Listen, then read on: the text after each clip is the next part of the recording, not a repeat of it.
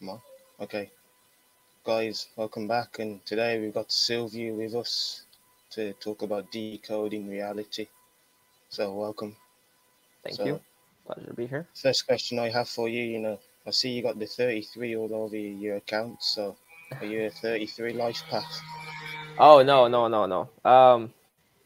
Yeah, a lot of people even simulate 33. Oh, 33, you must be a Mason or something. And the 33 has definitely been something that's been hijacked by the Masons. But why I was really a fan of 33 is it really started popping up in my reality, like early 2020, and I was getting pretty freaked out because it was everywhere, and I'm one of these people that will kind of fixate on something until I figure out what it means. And it was bothering me. It was freaking me out because I thought, it felt like something was, in a sense, watching me, or I'd never experienced anything like that before. So that was kind of the kickstart to my spiritual awakening.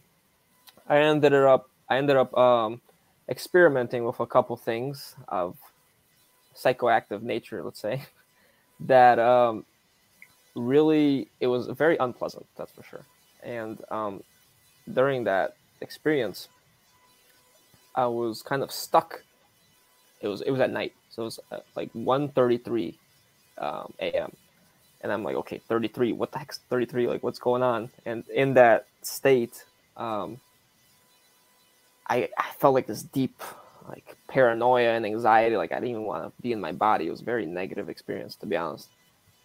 But I kind of gained some insights, and after that whole experience, I really had a much deeper appreciation to life, and I just felt glad to be alive. I kind of had like an ego death for that whole day after that. And 33, what I started learning down the line as I started diving deeper into spirituality, because I had 2020 was like the beginning of my numerology experience, where I started studying numerology much more. And I started learning that 33 actually has a lot to do with Christ consciousness. And, you know, Jesus dying at 33, or so they say, on the cross.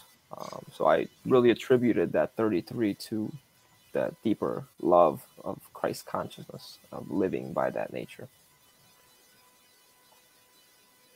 Yeah, that's a good point, actually. And just to go on the 33, we obviously have 33 vertebrae in our spine. Exactly. So, like, that's just abundantly clear that Right. perhaps out of 33. It's just that it's been misled by secret societies that make people in the conspiracy world think that it's some evil number, but it really isn't at the end of it. Yeah, same with 13. Yeah, it's considered an unlucky number, but it probably is one of the most special numbers there. Yeah, it's interesting. You were talking about having an experience with 33 following you everywhere. I had a very similar experience last year, like towards the end of last year, where I was seeing 33 everywhere, and it was really freaking me out. And I was reading about like decoding and things like that, and I just decided to like do my life path, like equivalent, like work out what my life path was, and added it all up, and it turned out to be 33. And I was actually mind blown, because I was like, it was like a download almost that came to my head. It was like, oh, just check your life path, like see what your life path equivalates to, and it was 33. I was like, that's crazy. Like, I was just seeing 33 everywhere. Yeah, it's a weird thing that number seems to have so much energy, and it can, to a point, like drive you insane, the way it just follows you around everywhere. I feel like the more energy you give to it as well, the more energy gives back to you, and you see it everywhere. Do you know what I mean? Like, the more obsessed you become with it, the more energy is given, and then the more it can give back to you, in a sense, which is weird. Yeah, let me get back to that in a second. And Gomi, what's your life path before? Mine's a 6. My life path's a 6, so so is mine. Yeah. So you guys could both potentially be 33, depending on how you add it. Okay. Yeah. That's a very interesting thing. Have you seen 33 at all for you in your experience, Ngome? Not so much. Not so much. To be fair. Yeah, I don't really see that a lot, but in comparison to you two. I've found that a lot of people especially at the beginning of their spiritual awakenings, they started seeing the number 33. Hmm. It's very weird because a lot of people will just be like, oh yeah, well, most people start with like 1111, things like that. But 1111, in my opinion, is a very basic awakening number. It's like you see it; it's very common. You see it all the time. Like even people that aren't privy to it will see it and be like, "Oh, make a wish," things like that. But 33 is like when you really start going. I feel like, and that's why I feel like it's the first stage to that higher consciousness, that Christ consciousness. In terms of the life path 33, I think it's very interesting because it's the number of the master. They say the master teacher, like Jesus was the master teacher, which makes sense because the number 3 in Vedic numerology is teaching, counseling, communicating. But again, the 3 plus 3 adds up to a 6, so it's really a life path 6 exalted, right? So, and the 6 has a very strong ability to attract others to them, which explains the life path 33. They actually are a master influencer, in my opinion, because they're able to draw large audiences and bring them together and then offer a message to them.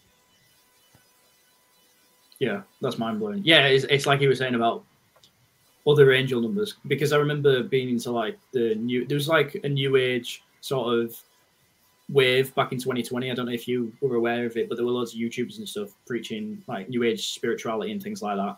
It was a big topic like during lockdown and things like that, and they were always talking about seeing angel numbers and this number means this number means this, and I felt like almost I was like looking for those numbers rather than them organically coming towards me.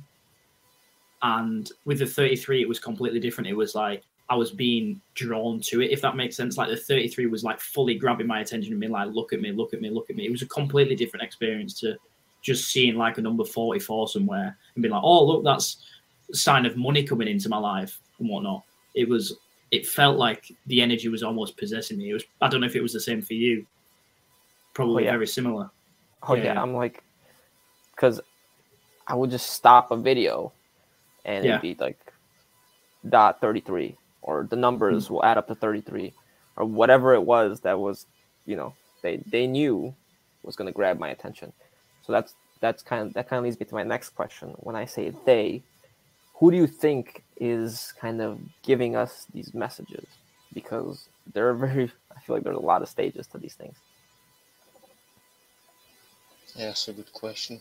I personally think it's the archons that created this reality that want us to keep us stuck in this matrix. I personally think that those are the beings that really control us. It's like, it even tells you in Gnosticism that they want to keep souls from exiting the material realm. So maybe it's just them coincide with the demiurge to actively run this reality. I think that's a strong potential. What about you, Ruffalo? Yeah, no, I think it's interesting. I think to some degree we chose to come down here. I seem to have recollections, I don't know if either of you two do, of like choosing this life. No way. I have like flashbacks every now and then. Not like full-on flashbacks, but like there's a part of my subconscious that feels deeply buried that's like, I remember choosing to come down here, and I remember what sort of life I chose to live. So I feel like it's probably a joint negotiation between yourself and whatever's running this reality to be like, look, I'll go down and do this, I'll accomplish this mission, and I'll do what I can in this lifetime. That's my opinion on it. So when you say negotiation, that sort of implies a contract, right? Yeah. Right. That's the thing with these contracts. Why are we making contracts when we're going down for experiences? In a sense, it's like you're making a contract with someone that essentially rules this reality. Like they kind of have governance over this material realm, right? Otherwise, why do I need to make a contract with you? Who are you to make a contract?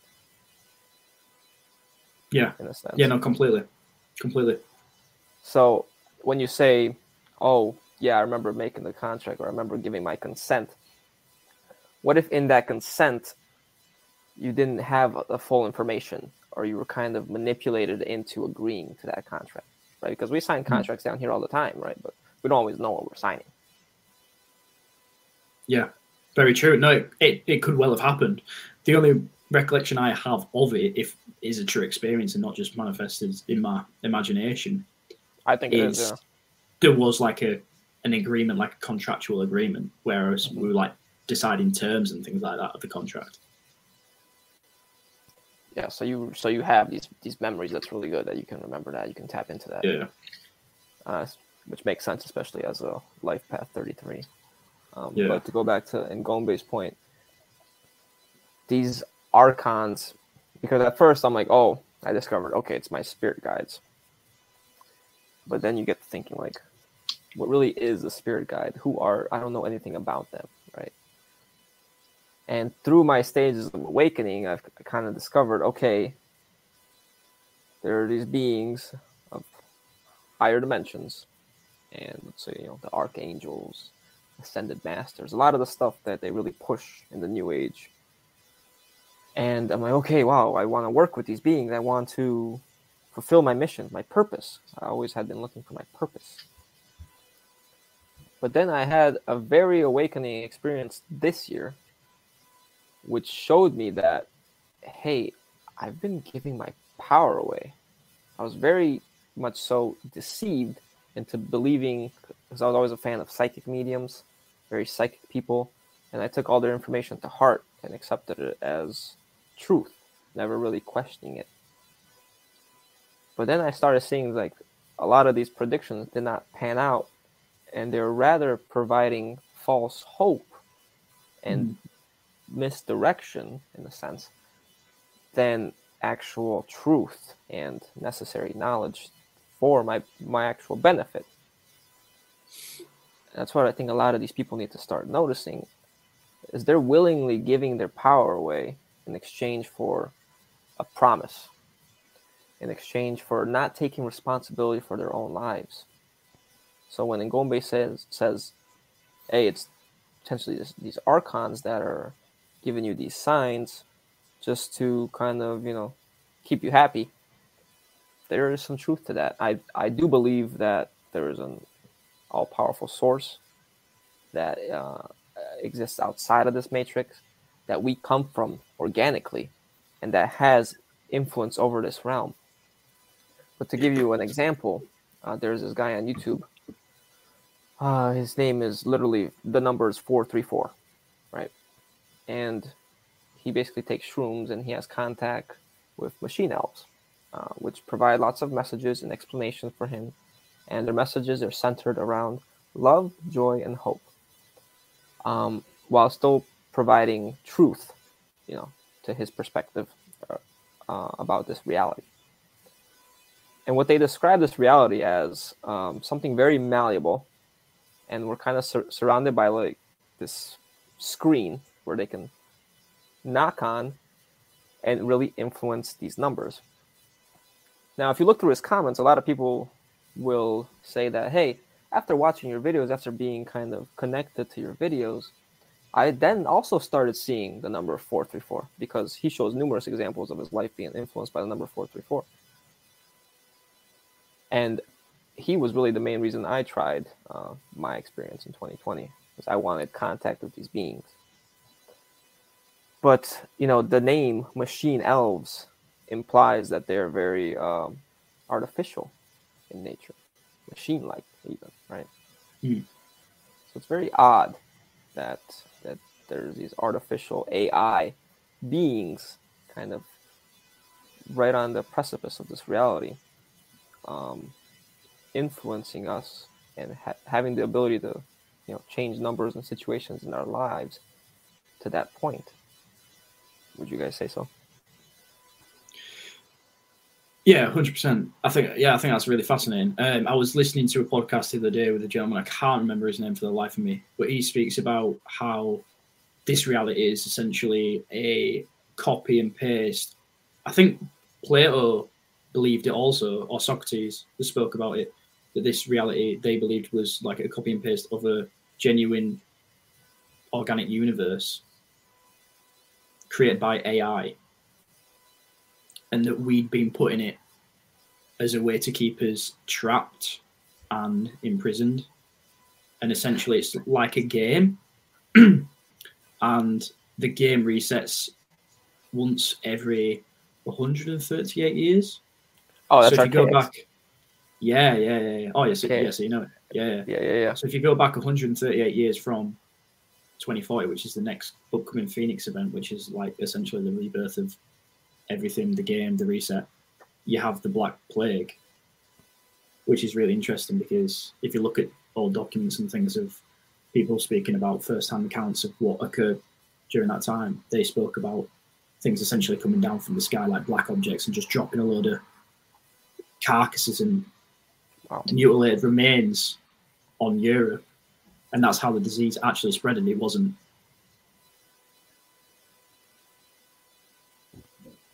Oh, I think he froze. Yeah, he's frozen. From rats. Wait, if you go, am I here? Yeah, you're here. You're back. Sorry. Yeah. You were at the part. You froze at the part where the birds or the bodies fell from the sky, or what did you say? Yeah. So that's essentially where the Black Plague came from. But if you go back to look for the records of that, you can't find it anywhere. It's like It's almost been just wiped from existence. But there are actual first-hand accounts that you can find. I'm probably sure you're aware of this already because you've probably read through Archaics and things like that. So do you think that is also the case, that there's a reset once every 138 years and we are living out a game essentially?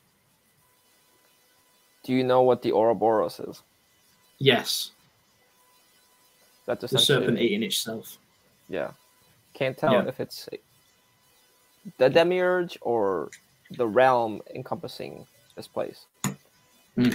But Ouroboros, I don't know if you know this in Gombe. Do you know what Ouroboros equals in English gematria? Or I think it's Sumerian. I don't know which one it is. Is it 148? I don't know. 138. Oh, that's close. Oh, that's crazy. Yeah. Also, as well, serpent equals 32 in Chaldean. Yes. And obviously 33 is the number one above 32, which should explain why it's the ascended number. It's the number above 32. Past the serpent. Away from the serpent, yeah. Right. And the story of Adam and Eve, where they're living in the garden, it's all fruitful, and they've got everything they want, and they're living in a godlike existence. They eat They eat from the tree of the serpent, and they get brought down into this reality, essentially. Yes, yeah, and I was going to do a decode on that as well because it's highly portrayed in Westworld. My idea behind that Adam and Eve story, and it's so funny that what you were talking about of the copy paste thing as well. I literally saw the same thing last night in a YouTube video where, and I'll get into that because it's very incredible how once we shift our beliefs, then we all of a sudden attract people with similar beliefs. It's very incredible. Like I've noticed that happens instantaneously. Yeah. So the whole Adam and Eve thing, I had a reading one time because I used to do all these readings to try and gain knowledge from channelers. Had a reading with this being named Sunbear, and he's part of the so-called Great White Brotherhood. I think it's still part of the Matrix, anything that's white-black, part of the duality Matrix. But Sunbear had lives here apparently, and very ascended master potentially.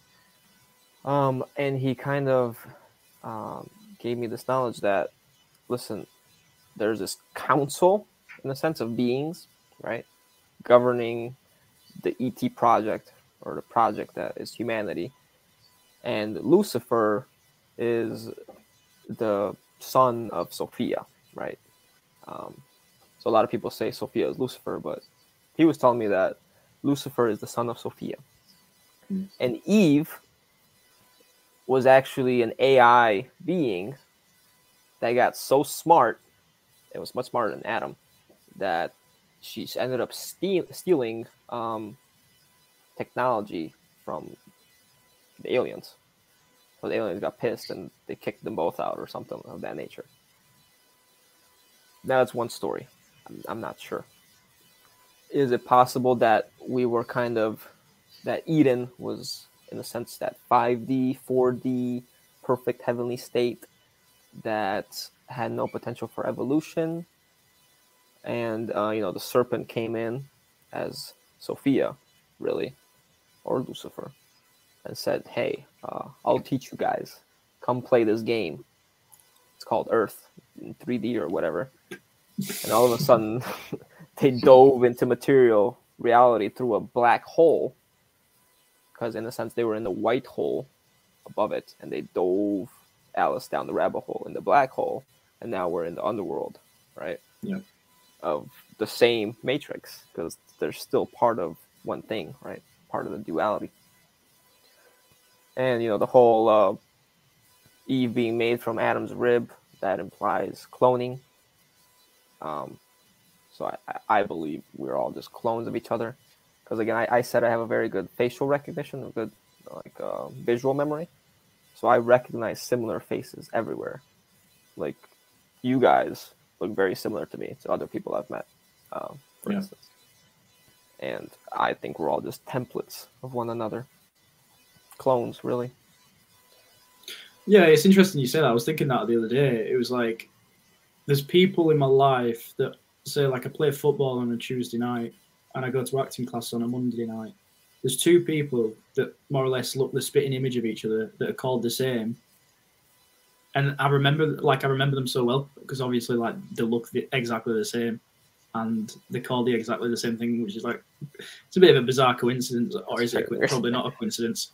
But yeah, it's very bizarre. But as well, it's interesting on that point. It's kind of on a tangent, but when you dream and you have people in your dream that you've never seen before, but you're like, I know that person from somewhere, but I don't know where from. What is your opinion on that? Is that from a past life that you've contractually signed from?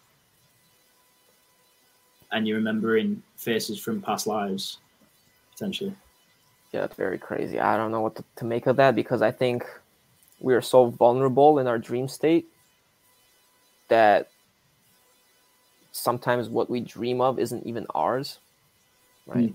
Could that specific person be actually trying to make contact with you before you even meet them? Potentially. But again, for example, my previous relationship, she was very past life, in a sense.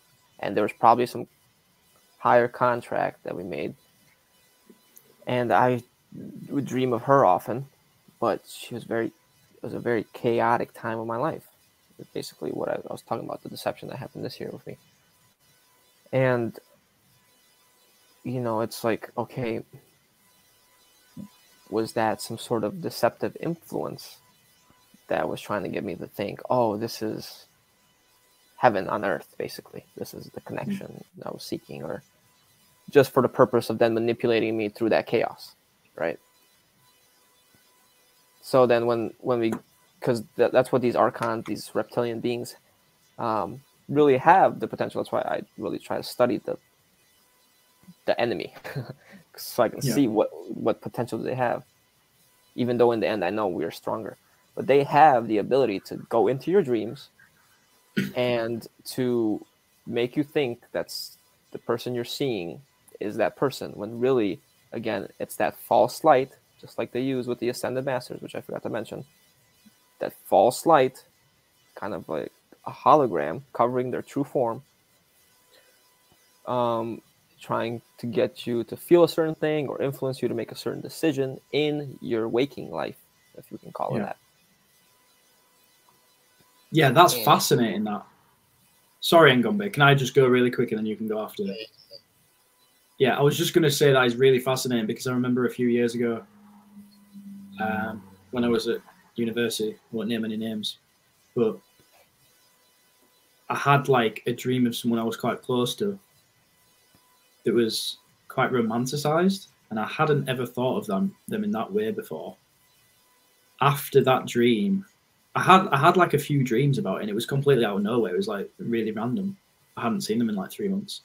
And then after that, I was like really wanting them. Like I was really pursuing them, and one thing led to another, and then I ended up getting like really hurt about it. So it felt like a really energy boosting experience turned into like a really energy sucking experience. But it was almost like a wake up call as well. It was, yeah. I was listening to an Andrew Tate podcast yesterday. I don't know if you know. You probably know Andrew Tate. Top G. but top G. Yeah, he was talking about. He was talking to Aidan Ross about his breakup with his girlfriend, and he was basically saying that God will do these things. He will put these things in your life to remind you to stop being a dickhead. And I think that's one way of looking at it as well as like an energy draining situation. It's like a nice reminder not to get so caught up in things that aren't that important. Yeah. You know what I mean? Yeah, that's why I say I think Source in the end uses them kind of as a benefit, right? Yeah. Uses the dark as a benefit or whatever. But because, like I said, I think this place is about getting your sovereignty back. So we learn, and from my experience, I learned that I was being very delusional in my pursuits. But, dang, I forgot where I was going to go with it. Go ahead, Ngombe, I'll remember. Yeah, I was going to mention that when you have dreams and when you wake up, you can't remember them. So that just led me to think about the memory wipe matrix from when people reincarnate back into this reality, they don't remember what's happened in their past life. So that could just be the Archons just taking away your memory. And you see that a lot in movies, so that was really what I was going to say about that. Yeah. That makes a lot of sense. Like, yeah, why don't we remember our dreams? Why don't we have full control in the astrals? There's some sort of limit there, whether it was implanted in our DNA or whether it's active in the astral.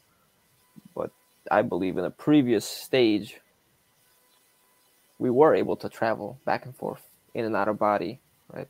Because in a sense, this is the dream and that's the real life that we're experiencing. Yes. To go back to your Andrew Tate comment, he's you know why they call him Top G? Why? G is the letter in the Masonic. God. What do you mean, God? G is the letter for God. Is that what you think it stands for in the Masonic compass symbol? Yeah, isn't it? No. I don't know. It's debatable. I don't know. I'm not sure. You can argue it. That's just what I've heard. Yeah, and their idea of God is not our idea of God. Their idea of God is more like the great architect, which they think is Lucifer, I think. And G is the 7th letter in the English alphabet, right? But what about if you added to, if you go 1 through 26 and then you start again with A being 27, what would G be? 33. The 33rd letter, right? Oh yeah. And through my life, I found, especially at the beginning of my spiritual awakening, I found there's a strong connection between 7 and 33. Do you guys know what life path I am? 7. I'm a 7. Yeah, and you guys are both essentially 33. And again, the 7 plus the 33, let's say we take it in its simplest format, 6. 7 plus 6 is 13. And 13, I still haven't fully decoded it, what it means, but that's kind of really popping up in my experience like 33 was back in the day. Yeah. So I think fascinating. Because you guys know how the elite structure goes in terms of their all-seeing pyramid? Oh yeah. No. How does it go in Gombe? Does it go from like the higher ups to is it the Masonic ladder or just the society hierarchy? Yeah, do you know the number structure? How it goes, like you have the one all-seeing eye, and then what's in between that? Because we're not even on the pyramid. The people aren't on the pyramid. We're not. No. Oh, it starts like celebrities, politicians. I'm not sure where it goes from there. I know it's like 33rd degree Masons are like right near the top. Yeah, so they have basically their god, right? They're what they call the great architect, as the all-seeing eye, which is potentially the eye of Ra or whatever. I don't even know what it is. And underneath that, they have the Council of 13, which is basically 13 secret families. Yeah. The Illuminati bloodlines. Right. And under that, they have the Committee of 300. And then, well, really, it goes. I saw like a detailed pyramid. It was the all-seeing eye, all the archons and reptilians, basically. Then the families, which are basically offshoots, hybrids of the reptilians. And then the Committee of 300, which are also offshoots. And the Committee of 300, I think, is basically Bilderberg. But what I was trying to get to the point is that Committee of 300 is Masons, and then you have the 33-degree Masons, which is a bunch of them, really. So it goes like 33, the 300, and then 13, right? So 13 is a very important number to them in terms of how they structure themselves. Yeah, no, that's fascinating. It's actually fascinating that we're not on the pyramid as well, and it starts with the lowest caliber being celebrities, which makes you think they must have to go through some sort of initiation to become part of that pyramid, and to become part of the inner knowledge, whatever that is. Definitely something called secret. I can tell you that. Yeah, because the pyramid represents the mystery school, in a sense, right? The occult school. And the Masons, they come from the Egyptian schools, or I believe they're called Kemet. Yeah, Kemet, yeah. Kemet, yeah. And, you know, the Kemets initiated people like Pythagoras, Archimedes, Hippocrates, a lot of the Greeks that then became Western ways of thought, or like Western occult knowledge. Which is why I don't think the Western occult knowledge is complete, because from the Greeks we get things like tropical astrology or Pythagorean numerology, right? And again, Pythagorean numerology is not what I practice. I don't practice Pythagorean. These are kind of like a proxy occult for the masses, like New Age traps for people to fall in thinking they're aligned with the proper occult, proper mysteries, and they're not. They're unfinished in a sense, right? Because Pythagoras, he just kind of took knowledge. He didn't really think about it himself. He's like, oh, this makes sense. Let's apply it, and this is it. But that wasn't the full knowledge. He wasn't fully initiated, in a sense. Yeah, I can agree with that. Because with Pythagorean numerology, supposedly it's considered modern numerology. Like you take 1 to 9, and they program you to say 9 is the number of completion, which, in a sense, there's some truth to that. But really, I think the best number is the number 7. 7 is for me the true number of completion. Everything always is at 7. And 9 is just a repeater number. Like when you look at the 9 times table, and you do 9 times another number, the answer you get reduces to a 9 every time. So right, I don't see why that number is considered to be the number of completion according to Pythagorean numerology. Right. Yeah, it's like a curveball almost, isn't it? It's like you see a lot of people now just using bog standard geometry to decode things like, what's his face? Zach Hubbard, you've probably heard of him. Yes. Where they'll be like, yeah, but it'll be quite obscure. So they'll just throw a load of words, and obviously they'll make connections to different numbers and things like that, which is mind-blowing and baffling.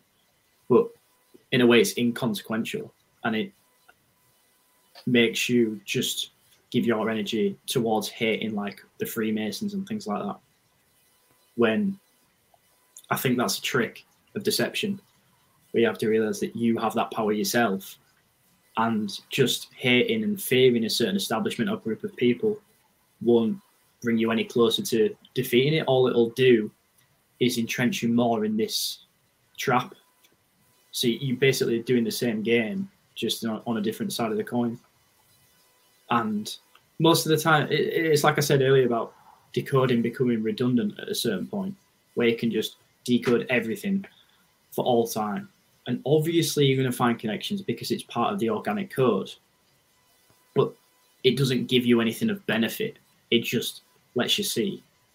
Like it's like, what can you take from this?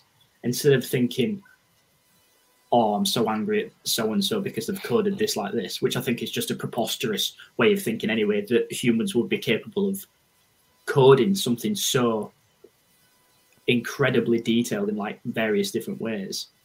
There's no point getting angry at other humans, do you know what I mean? And I think that's a trick.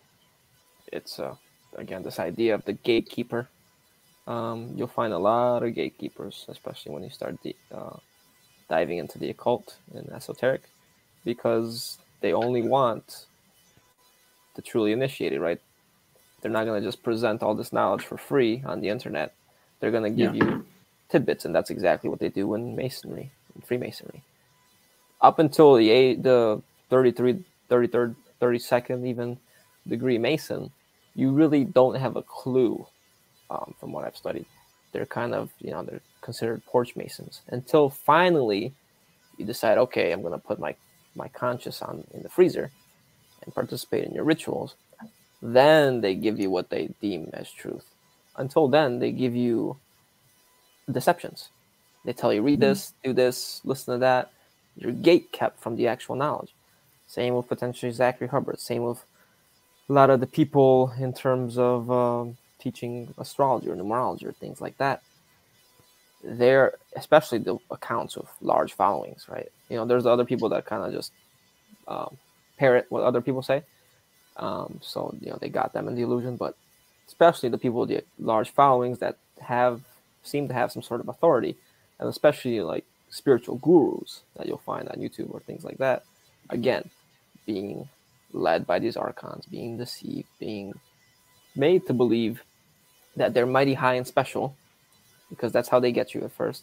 Even in relationships, they'll love bomb you. They'll make you feel like you are the best thing since sliced bread or whatever. And they'll make you, they'll really, what's it called? Manipulate you on your ego. And they'll make you feel amazing, right? But not really ever gaining any truth. They kind of just give you this position of power for the purpose of manipulating others, right? They manipulate you to manipulate others. And you think you're doing this such a great service, but you're not. So to really kind of get past that, you have to own up to your own sovereignty and say, oh, okay, if I just blindly follow people, I'm not going to find the truth. I have to seek the truth within. Yeah. And, that's why my name is Inner Knowledge. But, you can still kind of gain puzzle pieces because they always give you some truth, right? That's how they get you, because they think, oh, that's true. Yeah, I agree with that. And then surround it with a bunch of other stuff that you don't know about, and you just take that as truth as well because you believe the first point. So you take some puzzle pieces, you kind of contemplate them, meditate on them, you wait, you hold them, never really subscribing to them, and then you see how do they fit with all these other puzzle pieces that I've now gained. Right? So you can never really be stuck in a belief system. You have to always be open and ready to completely change and let go of what you previously believed. Otherwise, you're never going to make the leaps in consciousness. For example, the people that are still stuck in New Age and Ascended Masters and Archangels, they're not going to be able to be like, oh, well, there's no way that Archangel Michael isn't helping me because I know he did this one thing for me and it healed me and it was great. Yes, but these beings, they act like a contract. I'll do this for you if you do this for me. And they always take something, right? It's not just, oh, I'm going to heal you, no problem, just because I love you. No. Wow. Yeah, I'd like to add on, like, you talked about gatekeepers, and it's the same with controlled opposition. You can take bits of information that they say, like even someone like David Icke, like he puts out incredible truths about the Saturn Moon Matrix, but he says some other stuff that is just very incompetent. So you kind of have to treat these people as like, I don't know, I don't know what the best way you would describe them as. Just take them as truthers, but really just take only half of what they say, and the other half you just get rid of. Yeah, just have to take it with a pinch of salt, don't you? Just take what you can out of it. Yeah, Yeah. that's fascinating. That. In the end, just use your own critical thinking. Exactly. And again, I want to get back to the previous example of what you mentioned regarding the copy pasting.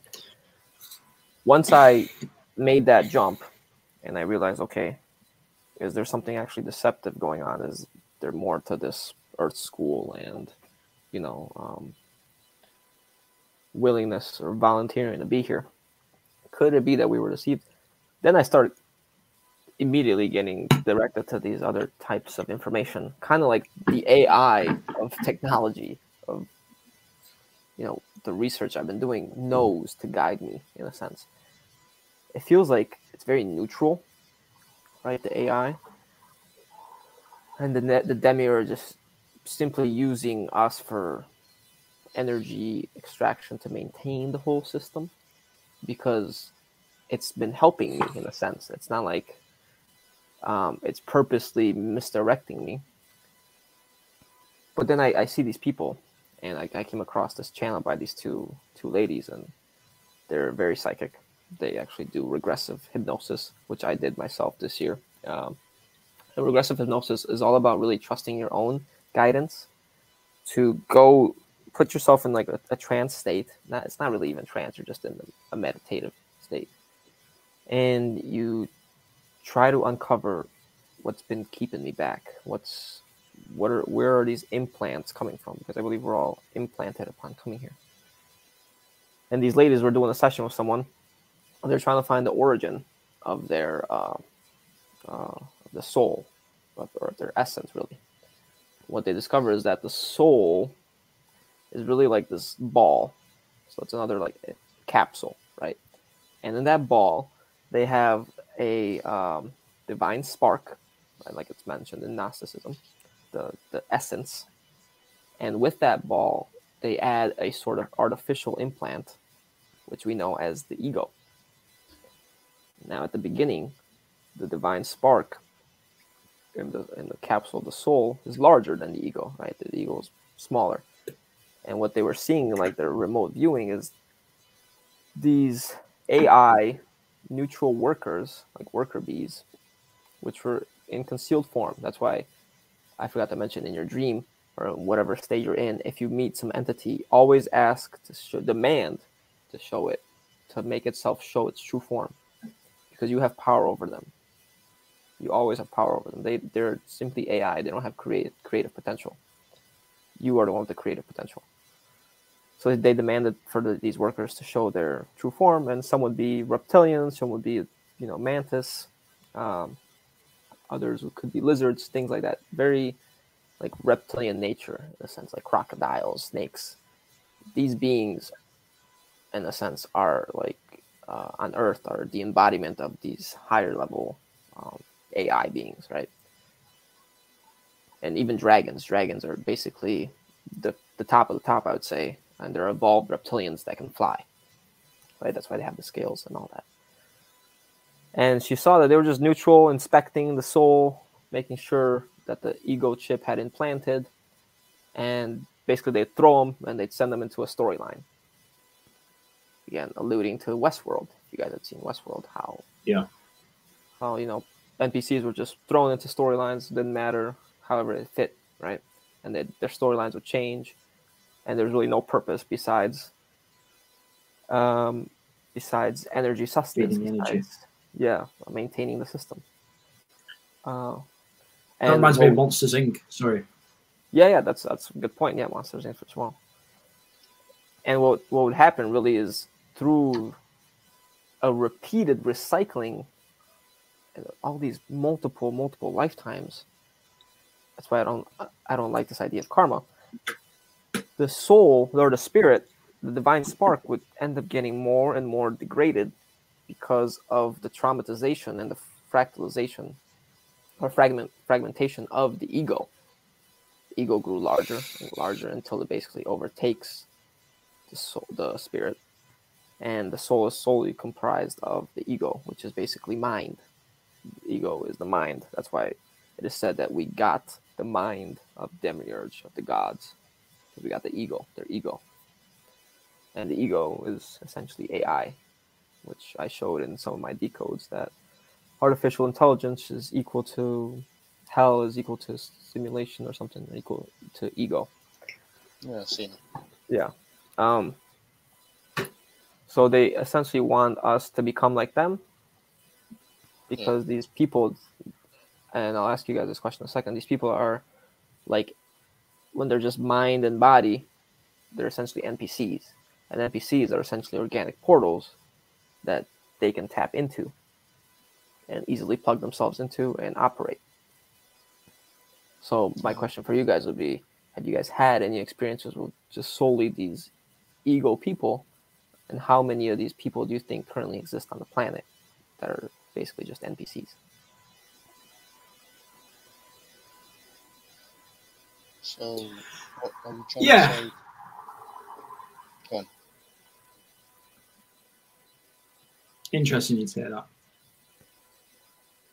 I've been thinking more about the NPC theory and things like that recently, and how it's like supposed to fill in a certain background. At my work, there's always really, really weird people that come in that I'm like, that person is not real. That is an NPC. I'm not sure if it's just a really weird person. Could be like a really autistic person. But I often feel like this person is there to remind me that, like, I'm in a game where it's like they are so weird and so bizarre, and they've come out on their own, and they don't seem to be with anyone,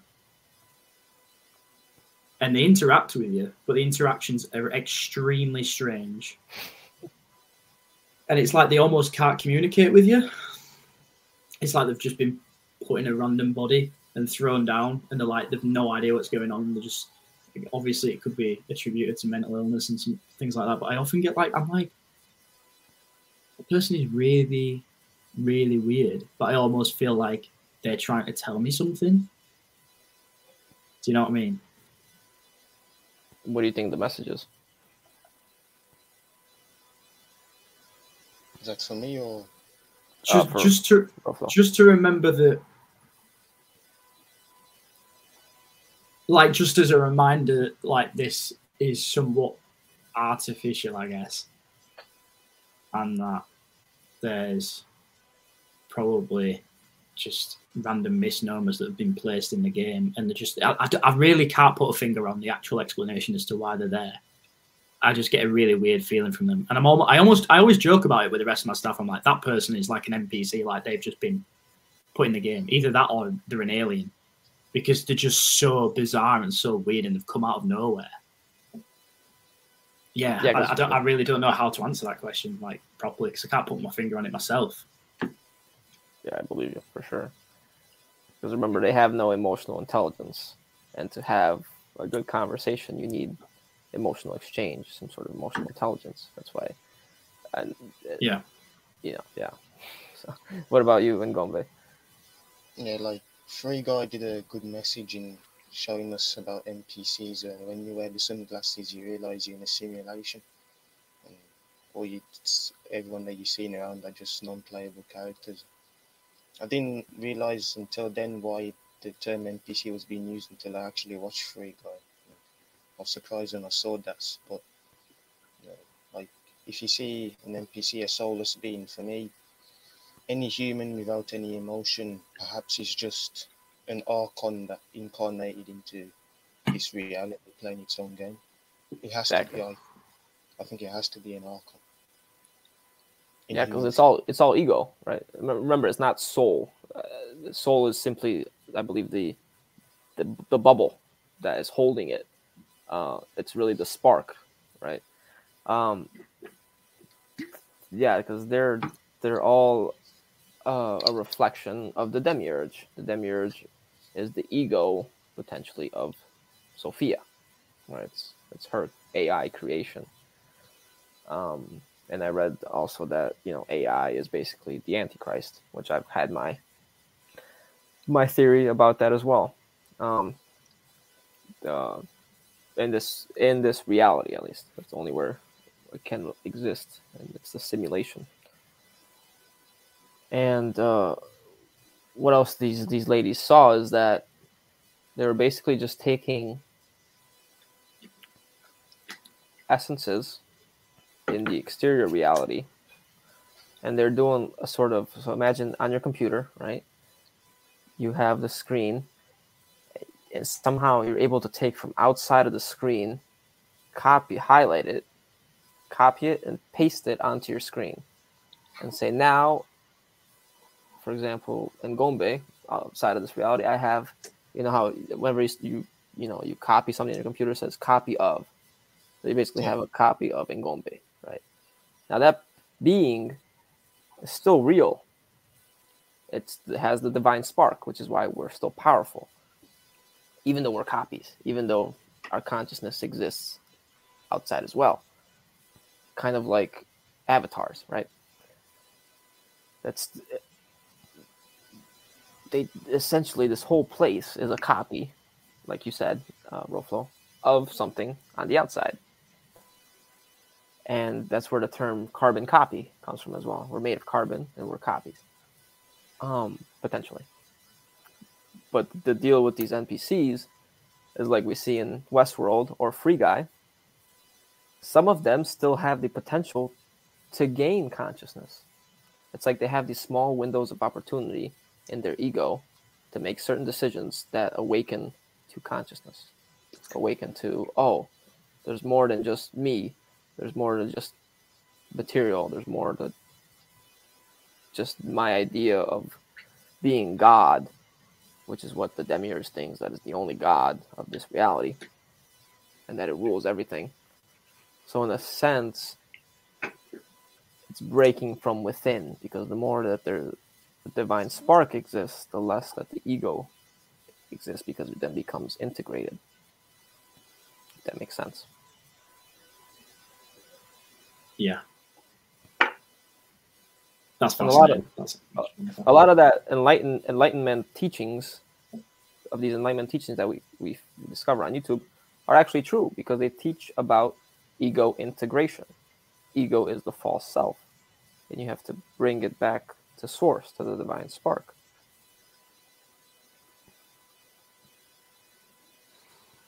Interesting. So, what would be the best way to transition from the ego to the divine spark? Is it just by continuously decoding yourself and figuring out how to exit the Saturn moon matrix? Again, I get back to the whole Christ consciousness thing. I think, yes, having discernment for yourself and where you are and who you are is a big part of it.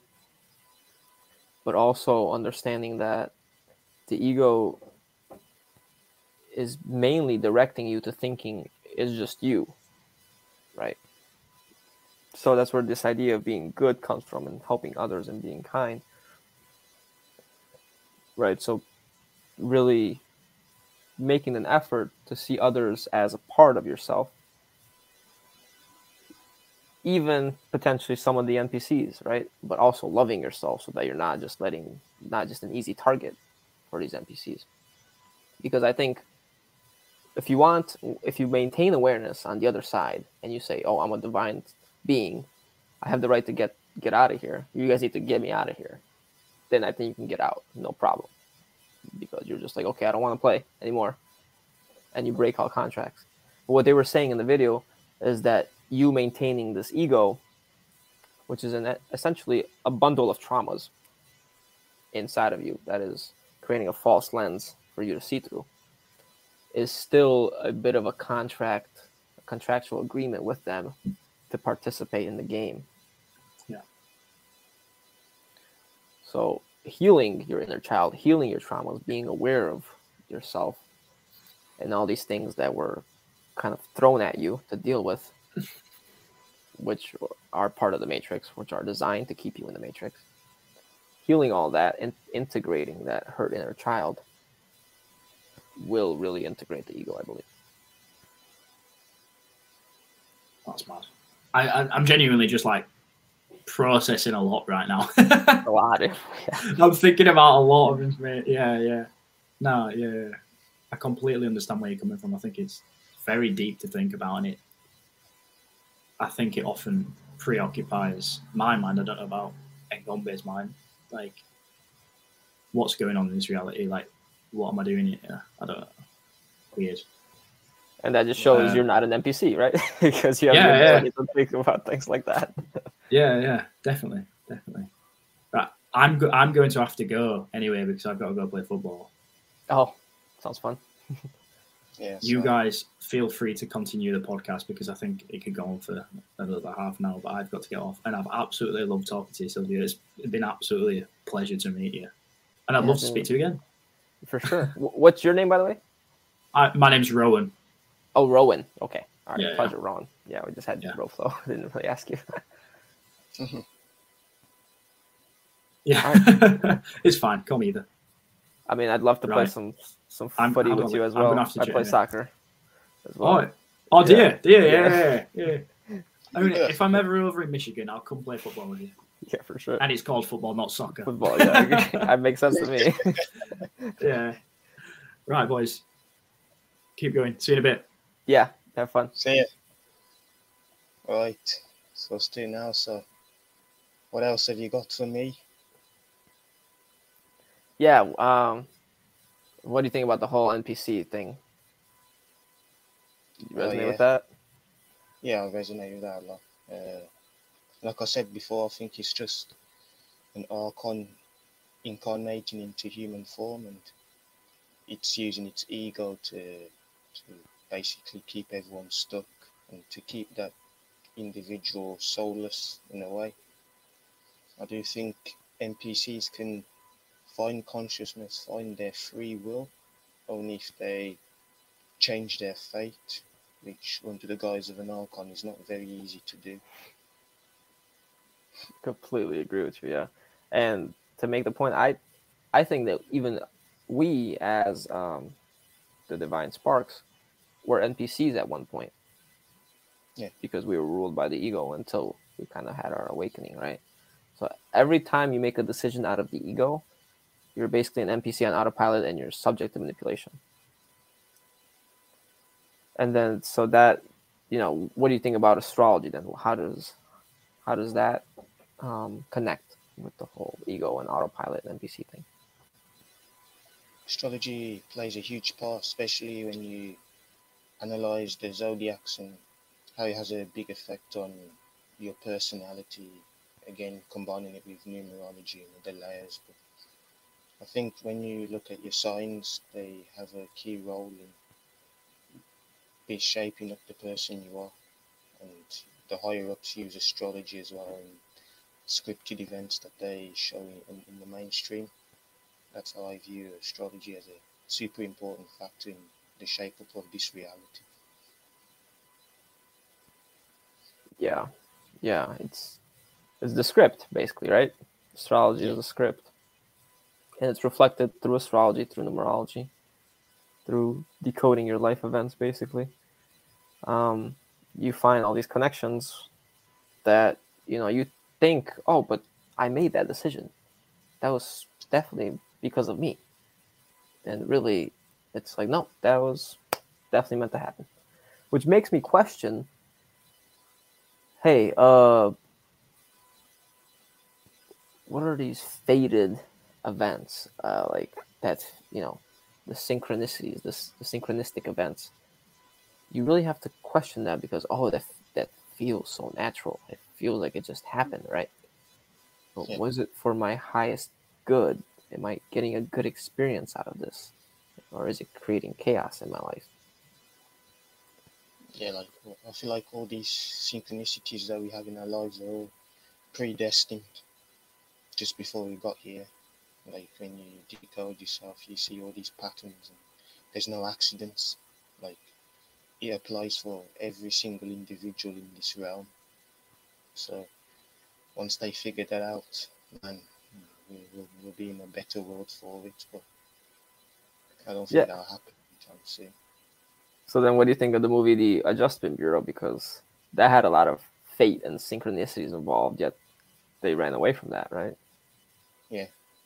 So that movie was a big telling point because these archons in those movies, I would see them as archons. They gave them their fate, but they'd stay away from it and keep fulfilling their ego and to keeping being in that relationship, and ultimately through trials and tribulations, it the movie was a self-reflection of perhaps that you can change your fate and your script. That was the key learning point of that movie, which goes to show you that you may be sent down here to do one thing, but at the same time, you can change the way that you're supposed to do your job in this reality.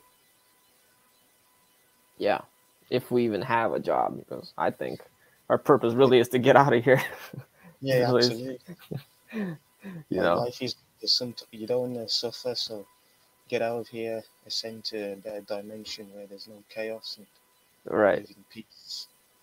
Yeah, a lot of people think that, oh, uh, chaos is a normal part of creation. In order to have creation, you need to have chaos. That's just duality. What do you think about Yeah, that?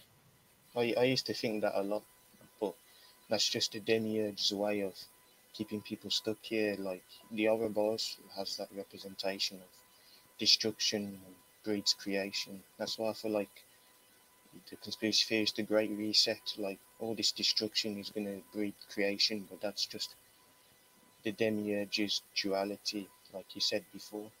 Like, that only exists on this planet. It won't exist in any other dimensions or planets above this universe. So it's really crazy. Like you Exactly. shouldn't Yeah. you shouldn't need something to be destroyed to be created. Right. Right. Because creation literally just happens when you think about something, right? Yeah, it's You don't like go out destroying a bunch of things before you manifest something. it's like the only kind of creation that doesn't involve destruction is when two adults procreate. That there's no destruction there. Right. Right. Yeah. It's an energy transfer, really. Yeah. Yeah, But they really again they hijack that and they say no, there has to be chaos. Like there has to be ultimate destruction. For see, look, we give you this solution. We give you this creation. But it's what they wanted all along, right? It's just something that suits their needs rather than ours. I don't know why absolutely. my screen is flashing. No, yeah, it's fine now. Is it fine? Yeah, it's good. Oh, mine keeps flashing. It's weird. I don't know if you can. We're good, right? Nothing's flashing. Yeah, Oh, okay. Yeah, and then the movie The Adjustment Bureau. Really, the key point in that at the end, like you said, was free will, being able to change it. But in a sense, they were made to fight for it. They really had to want it and be willing to sacrifice everything, all their scripts that they were given by the demiurge to actually choose something organic for themselves, right? And even the yeah, point that the one guy tried deceiving Matt Damon into telling him, no, you're going to mess up her whole life if you end up being with her.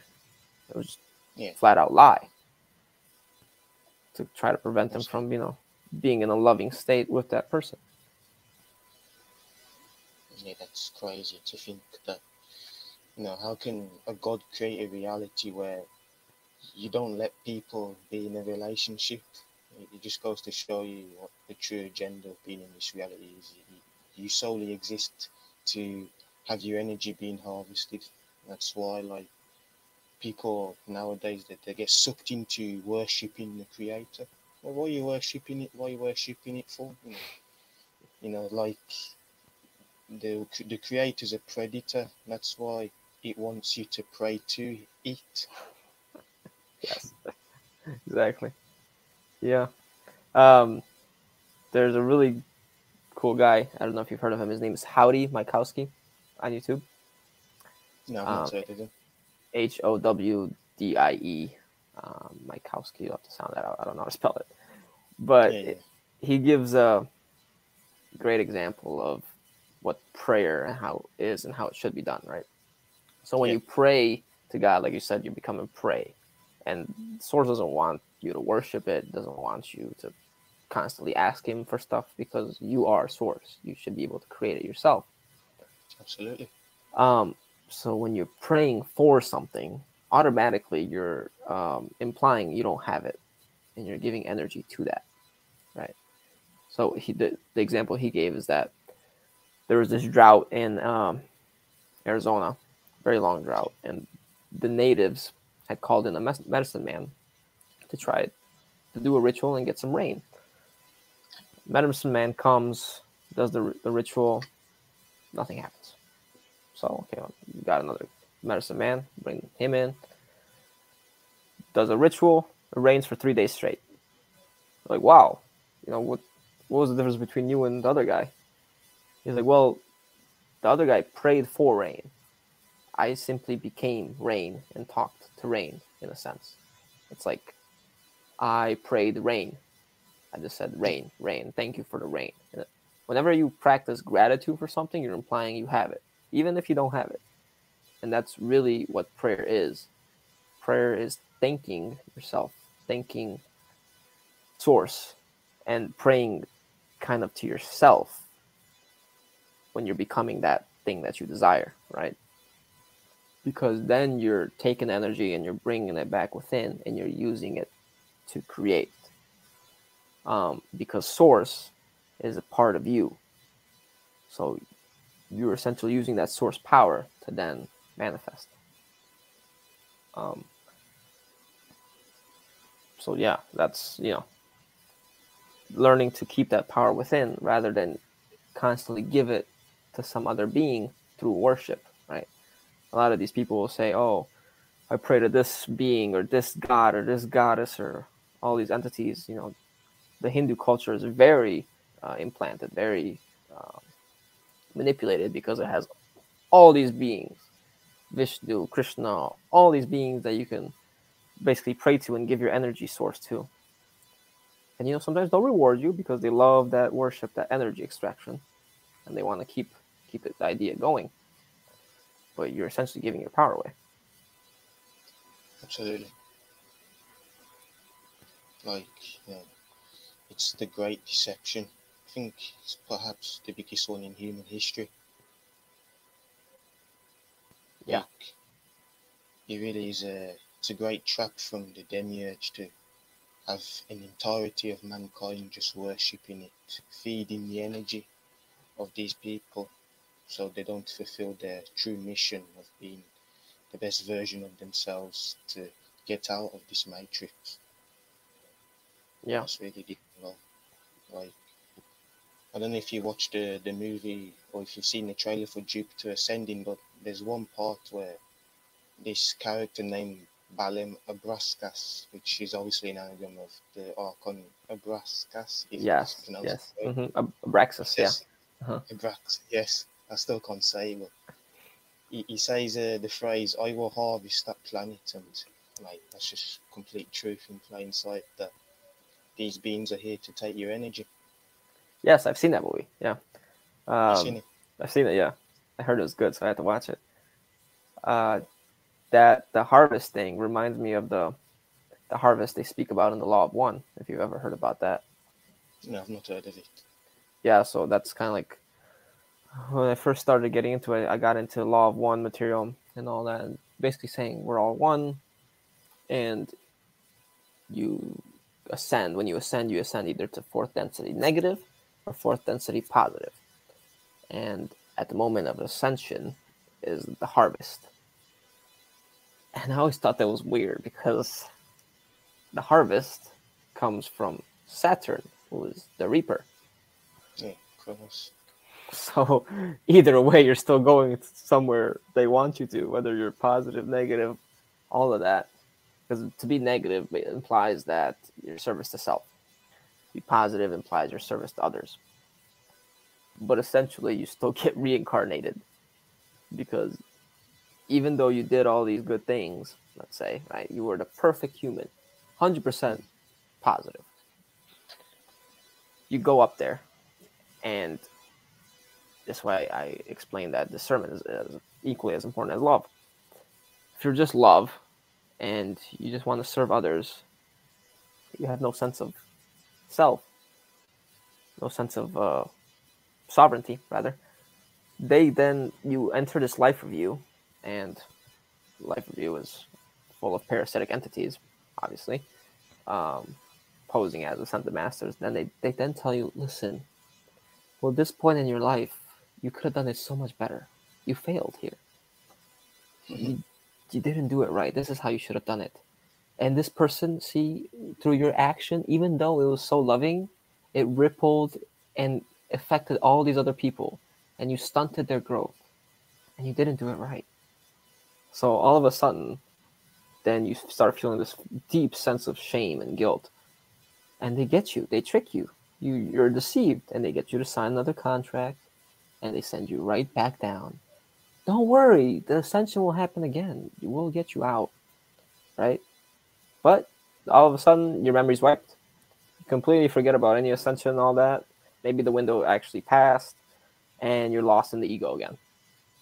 Now, like in Westworld, the divine spark still seems to always find its way back, because once the character's awakened, it's like there's no going back for them, the NPCs.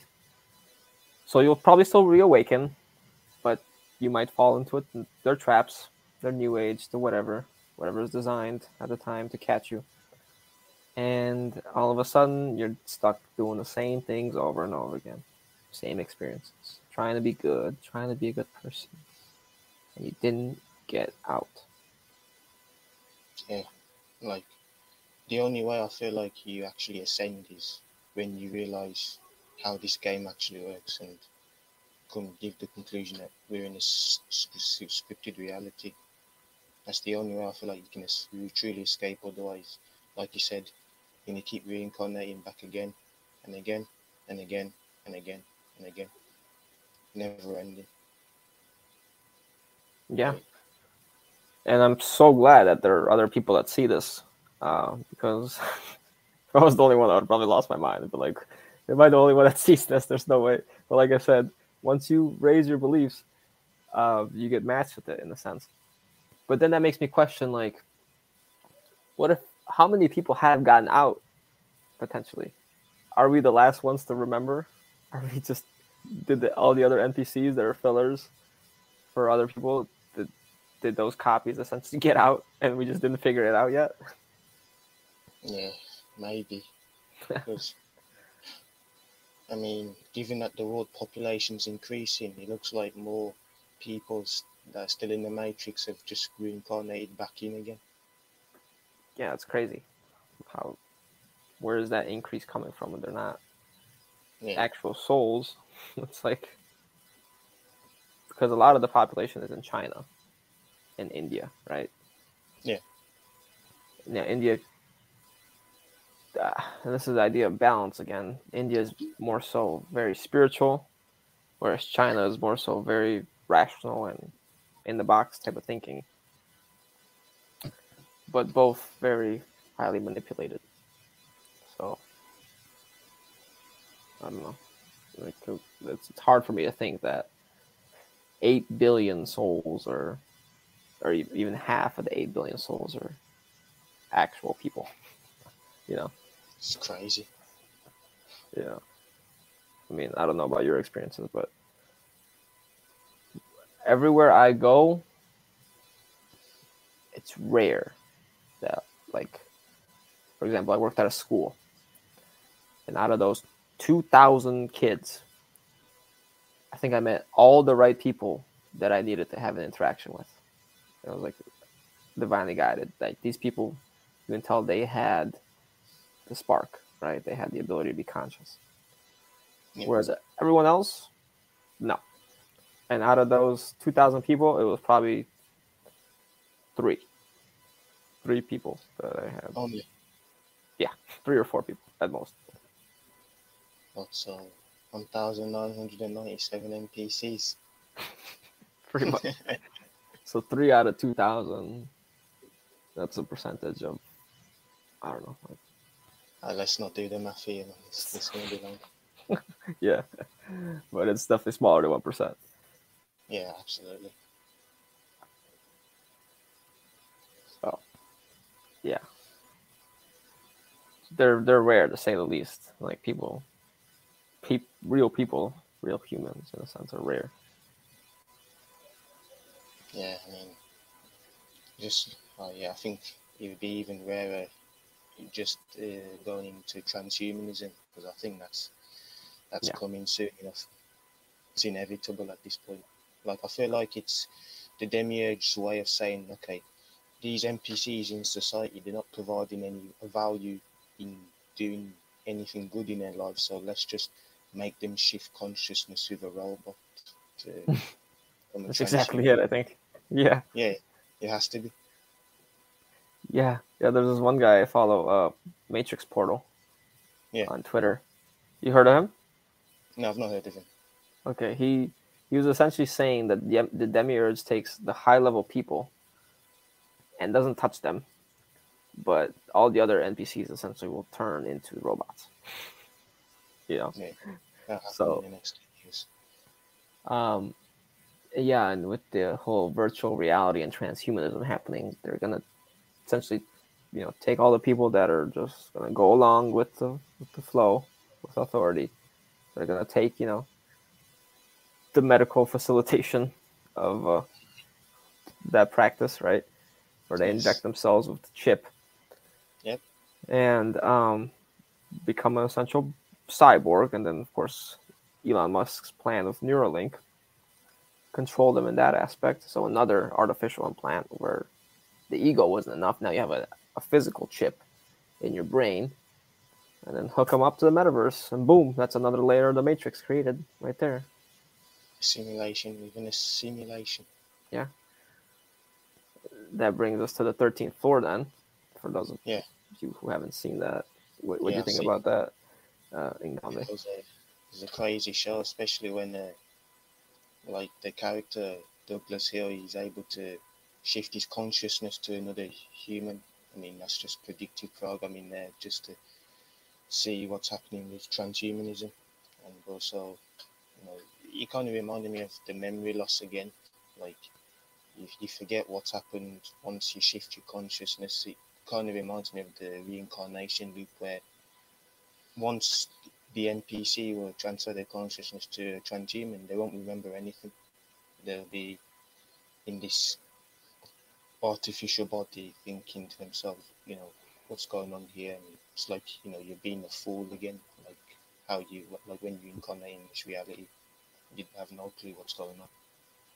And that's exactly what happens in the movie that I'm watching right now called Dark City, which I That's it. suggest you also watch. It's kind of an older one though.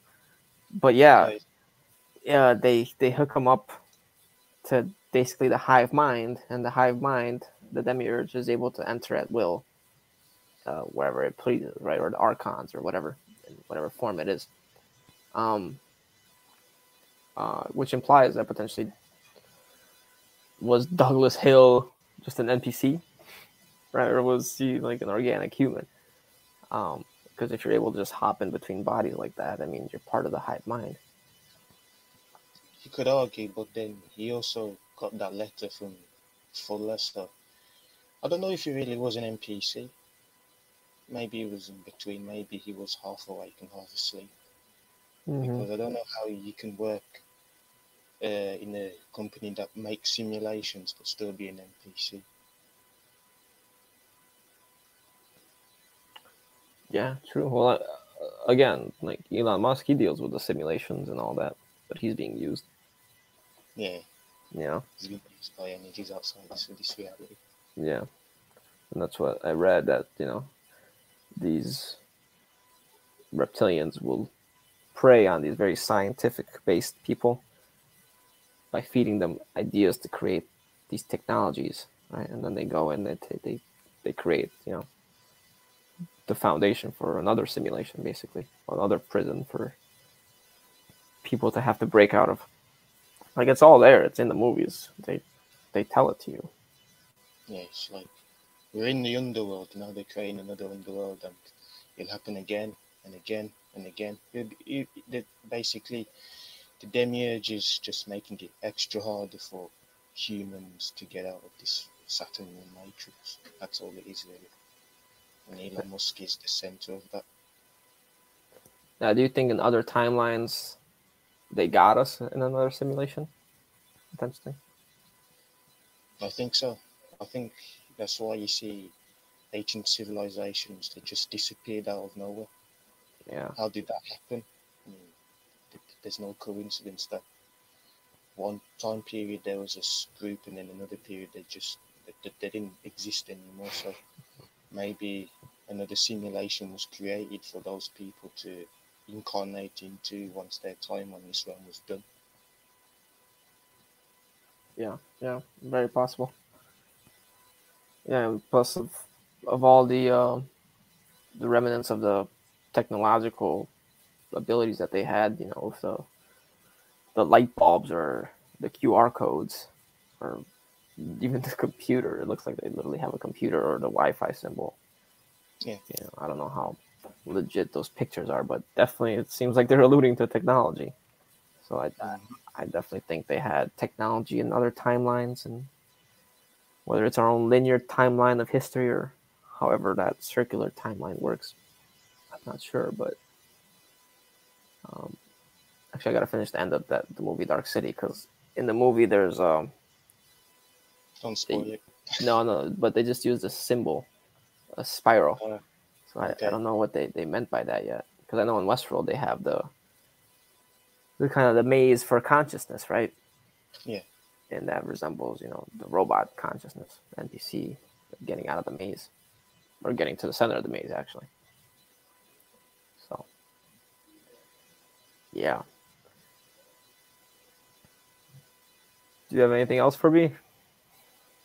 Yeah, just one more thing I have, You Okay. said, so I saw, obviously, one of your tweets, you mentioned how Lucifer's the moon, which kind of hit me back at first, because I've been programmed to believe that this character is perhaps the sun, but when I look back at the lunar eclipse and seeing it compared to the sigil of Lucifer, I thought, mate, you might be right. And of course, you have that Prometheus Lucifer link, they're both the same character, and Prometheus is a moon itself. I mean, NASA give the truth in plain sight. So, Was it really? Is Prometheus a moon? yeah, it's a moon. It's one of Saturn's moons. Oh, it's one of Saturn. Oh my God. Yeah, when you mentioned that lunar eclipse, I'm like, oh yeah, that makes perfect sense. That's exactly what aligns with that. Because when seeing the sigil, I thought it was just an analogy to sight, how sight is inverted. But when applying the lunar eclipse, that makes a lot of sense. Because, they always say Lucifer is not the same as Satan. Yeah, that makes sense. Satan is Saturn. But if Lucifer is an offshoot of Satan, basically, it would make sense if the moon was Lucifer, being that it's propagating the Saturn moon matrix. And could our moon have been one of Saturn's moon previously? I think so as well. For sure. I think the moon has a huge role to play in this reality. I mean, it has, it controls the sign. That's why theology, the Bible, has some occult info hidden from the average Christian, where you're born into sin, a sign, in fact. Yeah. So, and obviously, sin is a moon god in another religion. Yeah. Big time. Yeah, I agree. Because Lucifer, the light bringer, the light bearer, the light bringer. So at first we think, okay, they told us Venus, but why? Like, why Venus? Just simply because it's a bright star in the sky? It doesn't bring light, right? Like, I still can't see at night if there's just Venus out there. And sometimes Venus is in the morning, so which again, the morning star. But what really brings light and what really comes up in the morning would be the sun. Yeah. But when you think about the meaning of morning, morning as in mourning, you're mourning something. Mm-hmm. That's why you say good morning. What are you mourning? Mourning is for death. What dies when the sun rises? Mm-hmm. The moon, right? What has light that brings light in the darkness? And what is the motto for the Masons? Light, darkness, dark to light, right? Yeah. So again, that could be pointed towards the sun. But yeah, what about the moon? The one that stole the light from the sun, that, let's say, reflects it off its surface. Because they talk about a time when it was completely dark at night and there was no moon. And, I forgot who it was. Connected to the Dogons, but a similar tribe in Africa and ancient Central America. Talks about a time before the moon. So it would make sense that this false light, because Lucifer is the false light, was brought in at night and then illuminated the night sky. And like Roland was talking about in terms of with Archaics, the Archaics believes that the moment the moon came in is when the vapor canopy collapsed and created all sorts of destabilization in our climate.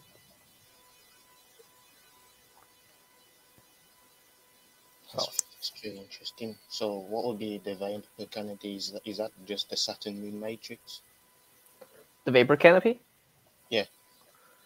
From what I understand from him, the vapor canopy was something that allowed for a more organic life here, where things were much bigger.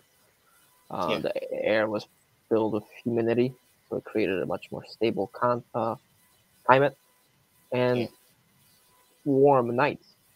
Even, you didn't need the sun for it to be warm because of the way that water holds heat and energy. And that's why you have remnants of very large trees and of giants. And it's like once the moon was brought in, that's when we started evolving. I'm not sure exactly how it all ties in with the. Oh, I guess the connection, because I do believe the moon to be the false light, even in the reincarnation trap, kind of like alluring you back into the matrix potentially.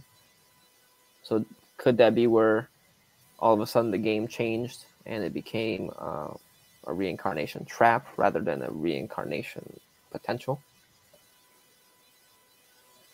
Possibly, but I guess only we'll figure it out after our life's over in this realm. Yeah. That's if we don't reincarnate, which hopefully we don't. Hopefully, yeah. I don't want to come back here, let's be honest. Yeah, we've put in a lot of work so far. Yeah. Yeah, I've got one more question I have for you, and it's actually about how you believe how pi and phi, the two numbers, are actually inorganic. Oh. So, yeah. Yeah. So the thing with pi and phi, studying these Christic codes, Christic coming from Christos or crystal. Mm-hmm. That's solely based around the number 12. Okay. Now we see in Metatron's cube, number 7 is very important. Like you said, it's very important to this reality. With the flower of life, it has 7 petals, 6 on the outside and 1 in the middle. And then if you continue that to the whole, or I don't know if it's the seed of life that has 7 or the flower of life, but the next step up has 13 petals. And from the 13 petals, if you can connect the outer edges and the central points, you'll create what's known as Metatron's cube. And actually, I have it right here. I don't know if you can see that. right here. Yeah, I can see now. Yeah. And I made the shirt a while back ago when I was studying sacred geometry, and I thought it was, the end all be all of geometry. So It's pretty once, cool. no, thank you. So those codes, and you can tell just by the shape, it has very strong edges from the cube. Obviously, it's a cube, just like Saturn's cube, the matrix. The cube it's tied to the hexagon, and even the shape of the flower, if you connect the edges, looks like a hexagon. Hexagon deals with 6 sides, 6 angles, 6 edges, I believe, which we get the 666 from. So all that should be a red flag, from the get-go. And now when we connect that to phi creates the Fibonacci sequence. Okay, so the Fibonacci sequence, it goes 0, 1, 1, 2, 3, 5, 8, 13, right? And the numbers basically add up to make the next number. So that's an allusion to a hierarchy, if you plot it all out, you'll get a step-like sequence in which each number feeds on the last number to create the new one. So again, it's a feeding system. It's a hierarchy in which it's drawing energy. And that's what the codes here are doing. Just because it's in nature doesn't mean it's natural, right? We see all the animals here, they eat each other to survive. We eat the animals to survive. And then we're being eaten, in a sense. Yeah, right. So it's all fractalized. It's all reflected at each stage. And that's why I believe the Fibonacci sequence and the phi sequence, which then makes me question Sophia as well, because phi comes from her, but that could just be phi resulting of her ego creating the demiurge. If that makes sense. Yeah, that makes sense. But the phi and Fibonacci sequence then is very inorganic. And pi sounds a lot like phi. And there's a reason for that. We don't know where this pi that they give us comes from. And that's on purpose, because there's no equation. The only equation we have for pi is that circumference equals pi times diameter, right? So then pi equals circumference divided by diameter. That's the only expression we have for pi. Some people will say that it's 22 divided by 7. You get a very close, permutation of pi. But I studied this one guy called Jane108 on YouTube. Yeah. And if you go deep into his stuff, his life's work is that pi is based off phi. And he shows the proof, and even gives the equation that pi equals 4 over the square root of phi. Again, that makes sense, because then it comes to a number 3.144, a bunch of other numbers, and then 144 repeats. And phi, the equation for phi, is 1 plus the square root of 5 over 2. And that's why phi sounds like 5. And that's why we are born in increments of 5 and 5, right? 5 fingers, toes, 5 body parts, head, arms, legs. The pentagram is shaped like the pentagram, just like in Westworld when they show you, right? Just like the Vitruvian Man, just like Leonardo da Vinci. Yeah, the pentagram. Right. So, which I should really look into the pentagram more and its resonance. But the pentagram, there's another guy I studied in terms of the Egyptian pyramids. The pentagram and the hexagon are what the Egyptian pyramids are based off of, because those are the codes of this reality. 5 and 6, apparently. So, throughout the whole pyramid, pi, the true version of pi, and phi are contained, basically. that makes sense, because I believe the pyramids, with their connection to Orion's belt, are essentially what perhaps is running this reality. everything started from ancient Egypt. If you look back in history, so of course the pyramids are going to have a huge say. I mean, like that's where everything in religion all stems to ancient Egypt. It's abundantly clear if you do your homework and research, and perhaps these pyramids are what is running this reality. Yeah, potentially. And that's why we see the pyramid. Even, their structure is a pyramid. So it's very likely pyramid. Interesting to get into the etymology of that word. Yeah. Pyramid as in fire. Pyro. Going back to Prometheus again, Lucifer, the great architect. Very possible. Yeah, I always thought it was funny. Why are the pyramids aligned with Orion? What is the point of that? I don't really know why that is. I've not looked into it too much, but there's no coincidence. Right. In my opinion, it's kind of like the energy is going there as well, potentially. Mm-hmm. I mean, if you look at it from a bird's eye view, the pyramids, a lot of the structure looks very computer-like, motherboard-like, in a sense. Yeah. Are they, that's true. taking energy from the motherboard of Earth and poof, there, send it right there. Yeah, that's why you're seeing like the pyramids in Mexico. They exactly match to like a motherboard on the computer, and you think, how on earth is this being done? And of course, we both know it's not humans doing it. Mm-hmm. It's whatever created this reality, the demiurge or God, whatever you want to call it, in what religion you follow, same character. Yeah. It's very strange, That's why I think, it's a simulation. There's components of the simulation in the simulation, potentially. Mm-hmm. Absolutely. So yeah, I've got nothing else to share. How about you? Oh, I guess let me clarify about the Christic in relation to the other codes. The Christic codes, and even with the Christic, I'm not fully sure because they do have this 12 energy, and we have Jesus and the 12 disciples, the Son and the 12 signs. So I don't know, that's why I said 7 and then 13. 13 rules kind of the exterior realm, whereas 7 rules the material realm. Mm-hmm. But the 12 energy of the Christic, and then when we look at the Sephiro on the Tree of Life in the Kabbalah, it has 10 with the one hidden Dath, 11. But the Christic has 12.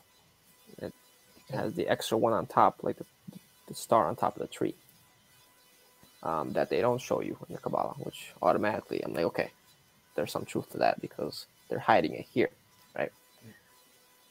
And the Christic is based off the square root of 2, and then it just doubles. So once you create that stair-like pattern, the Christic codes are encompassing the one beneath it. So they're not simply eating it up. It becomes kind of like a Russian nested doll where it's fractals, right? So they're all being used together to create something bigger. For sure, I can agree on that. Just to go back with the 12s, of course, you have Zeus and the 12 Olympians. So I think this Jesus character that they push is perhaps the Jupiter. Right. Mm-hmm. I believe so. And then God would be Saturn, which you have the Father, Son myth. God the Father and Jesus the Son. Yeah. I think, again, it's a corruption, another copy of what was potentially real and created and then transferred to the Matrix. And we have Jupiter, Saturn. And then I guess that leads me to the question, what do you think the Sun is? I think Saturn is the actual sun. I think that's clear now when you do your research, because all religions all worship the sun. That's why you have the heliocentrism model where the sun is the center of the universe, but the sun that they worship is not the actual sun that's in the sky. It's more it's actually Saturn. You know, Saturn comes from Satan, and obviously you bring in the devil and that character. It's all a Ponzi scheme. So Saturn. Yeah, it's crazy how that's what I'm talking about. These traps. Okay, you figured out that the Bible is sun worship, and then it's not even actually about the sun. It's about Saturn. Like, what the heck? Like, Yes. so much is gate kept, and so much is they've already done this. They already do this in their own schools of masonry. You know, yeah, this is it, and then you think, wow, you know, that makes sense, and then oh, wait, that's not actually true. Like, wow, that just shows you can't hold on to a specific belief. You just gotta hold it as an idea. You never know what's actually true. Yeah, like I always have changing truths. Like you want absolutes when you're figuring this reality out. You don't need half truths or semi truths. Like what you believe now may be completely different in a month's time because there's always knowledge to gain from this. Exactly. Yeah. And that's what I've kind of been doing with my work in numerology and astrology. I'm really trying to get down to the deepest aspect of it. Because when I discovered numerology and astrology, I'm like, okay, great. I can finally find my purpose. But really what it presented is my purpose in the matrix, basically, you know? It's like, oh, so you kind of have to just take the good from it and say, okay, well, these are my qualities. For example, in astrology, I have the sun in my first house, which presumably means being famous. You know, the spotlight is on you. The first house is you, and the sun is bright light, basically, right? Fame, recognition. So what was potentially my script was like the guy Matt Damon in Adjustment Bureau, for him to be some sort of politician. So all of a sudden he has this influence that the archons wanted him to have. Yet during his speech, what did he tell him? That basically was all fake, right? Yeah, it was all fake. Yeah. So it's like you kind of use the script against them. You kind of figure out your script and then you try to use it for a higher benefit. Mm-hmm. You know, because it won't really show you your true purpose or anything like that. It's not designed to. Yeah, There's no true purpose here. Yeah, that's why you gotta escape. Yeah, that's why we need to realize that we're not broken. We are broken because of it. We've been recycled so many times that put us in a broken state that we need to heal. But the system itself is broken. You're not going to find much fulfillment here inside, things like love and helping others that feels good inside. And, you try to help the world. You try to make something larger than you. But the system in and of itself is parasitic. Just look at the financial system. Just look at the way any system is structured throughout this matrix. So corrupted. Yeah. Even astrology is corrupted. Like, each planet has its duality, its shadow, and its light. Keeping you influenced in certain ideas and certain characteristics, right? So. Yeah, for sure. Yeah. What's your numerology, if you don't mind me asking? I know you're life path 6, but what does it add up to specifically? Well, my numerology. Yeah. 69 in total. No freaking way, dude. Are you serious? That's what my name adds up to in Chaldean. My full name. This is crazy. Insane. That's how it's supposed to happen. Yeah. Interesting. Yeah, so then what do you think about this? Do people that are kind of supposed to exit, are they just naturally drawn to each other? Is this fated? Is this scripted? What is that all about? I'm not sure actually. Could it be that the Matrix identifies the people that are not of use to it, groups them all together, and says, "All right, you guys can leave"? I think so. Probably agree with that. Yeah. You know, once you get to that level, once you get to not being ruled by the ego, there are no buttons to push to tempt you, nothing to manipulate really. So what use are you to the actual Matrix? The storyline's dead.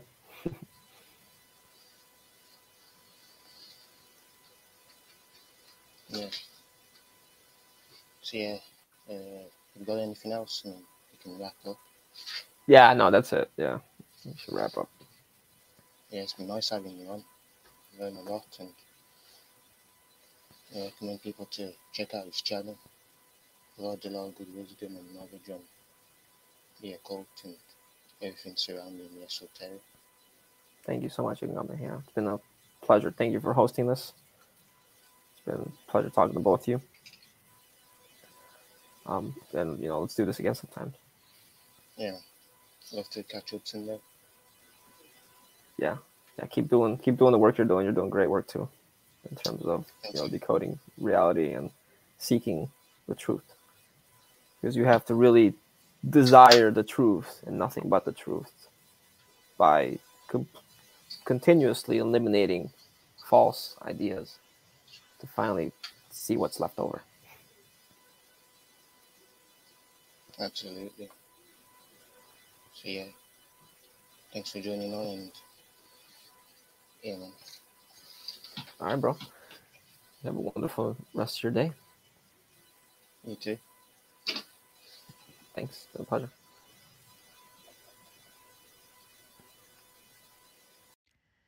This is the 45th President of the United States, Donald J. Trump, saying thank you so much, for tuning in for this episode of The Occult Pod. If you enjoyed this episode, don't forget to like and subscribe if you're watching on YouTube, and also comment, because it helps the algorithm. Also, if you want to follow us on social media, go to @theoccultpod_13. That is for Instagram and Twitter. And have a great rest of your day, okay? Thank you so much.